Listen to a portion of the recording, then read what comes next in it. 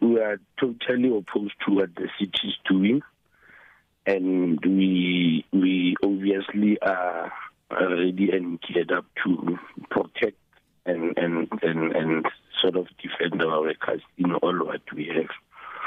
We are not agreeing with the assertion of the city that our members are irregularly employed. True that if they are irregularly employed, before we sort of regularize them in inverted commas, what would we have done to those that have employed them irregularly? Remember, these people, their contracts were converted by the same office of the city manager. It doesn't matter if it's Mr. Mesulim Landu acting or Mr. Floyd Brink, but it's the same office of the city manager. So that office converts our members' contract.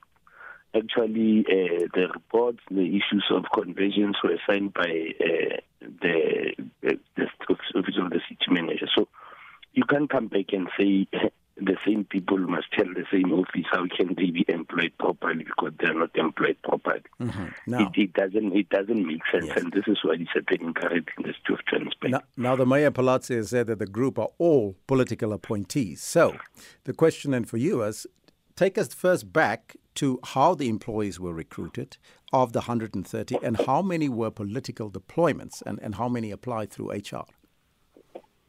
My understanding is that employment and recruitment, save for those that were in the city, of this group of 130, and this is what we must clarify.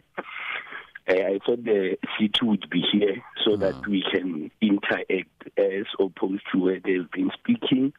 And, we only come after and cannot be on the same page about it. When you apply at City of Johannesburg, you apply because there's a job ad. It would normally say internal or also available for external applicants. That's the first part.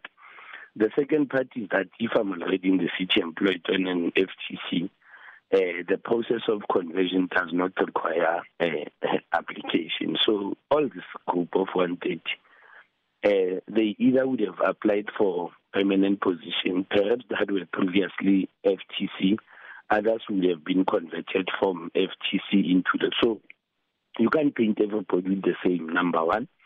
It's very bizarre for Executive Mayor Councillor Palazzi to say these people are ANC members. I wonder how would he have determined that these people are ANC members, because one, when the city recruit, it does not ask people of its affiliation. Two, as a union, when we recruit, we do not vet and or profile people in terms of their political preferences. If Palazzi has got a copy of each and every member of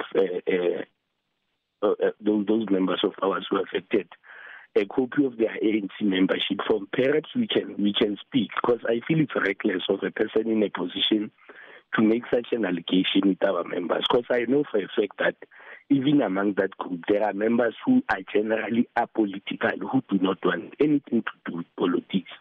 I know too that in that group, there are people from various walks of life that their political affiliation cannot be centered around one. I don't think they all have one political belief. So what the mayor is saying, it is very reckless, especially if she can prove it. Yeah.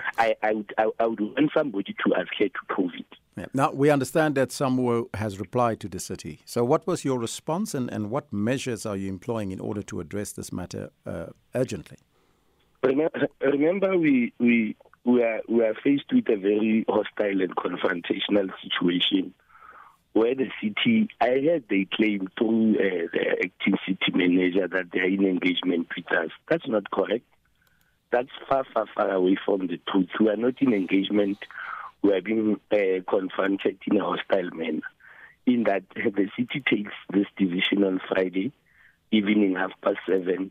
On Sunday evening, notices to our members start circulating, some even on their private emails. So, of course, they know why they included their privacy and sent on the private emails. They would have taken away their tools of trade.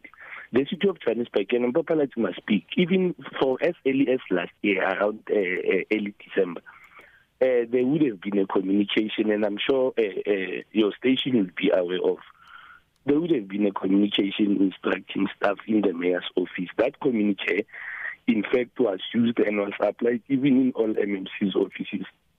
People that were speaking about that, they are saying they are some are drivers, some are officers, supervisors, program managers. None of them are at that position where, even if they were in the mayor's office, they would interact with the mayor, even if they were in the MMC. What would the MMC be doing with a driver? Because if there's something to be delivered to a face, it's not even the MMC who speaks that. How does that disturb a sort of political direction that a particular administration wants to take? We must be consistent and honest with our intentions. We believe if the city of Johannesburg are honest, the problem that they have, because remember the mayor has said, and has said it bluntly, if you have read the first internal statement that she released, that they want to remove everybody that they think smells of ANC, and they want to put their people, fine if they want to deploy their cadres. We are not in politics, but we are saying we are a reasonable union. People would say, here your members are in our political space, yes, which we may not agree with. How do we work around it? Do we want to move them and put our people? Maybe we can have an engagement, not this attack that is happening.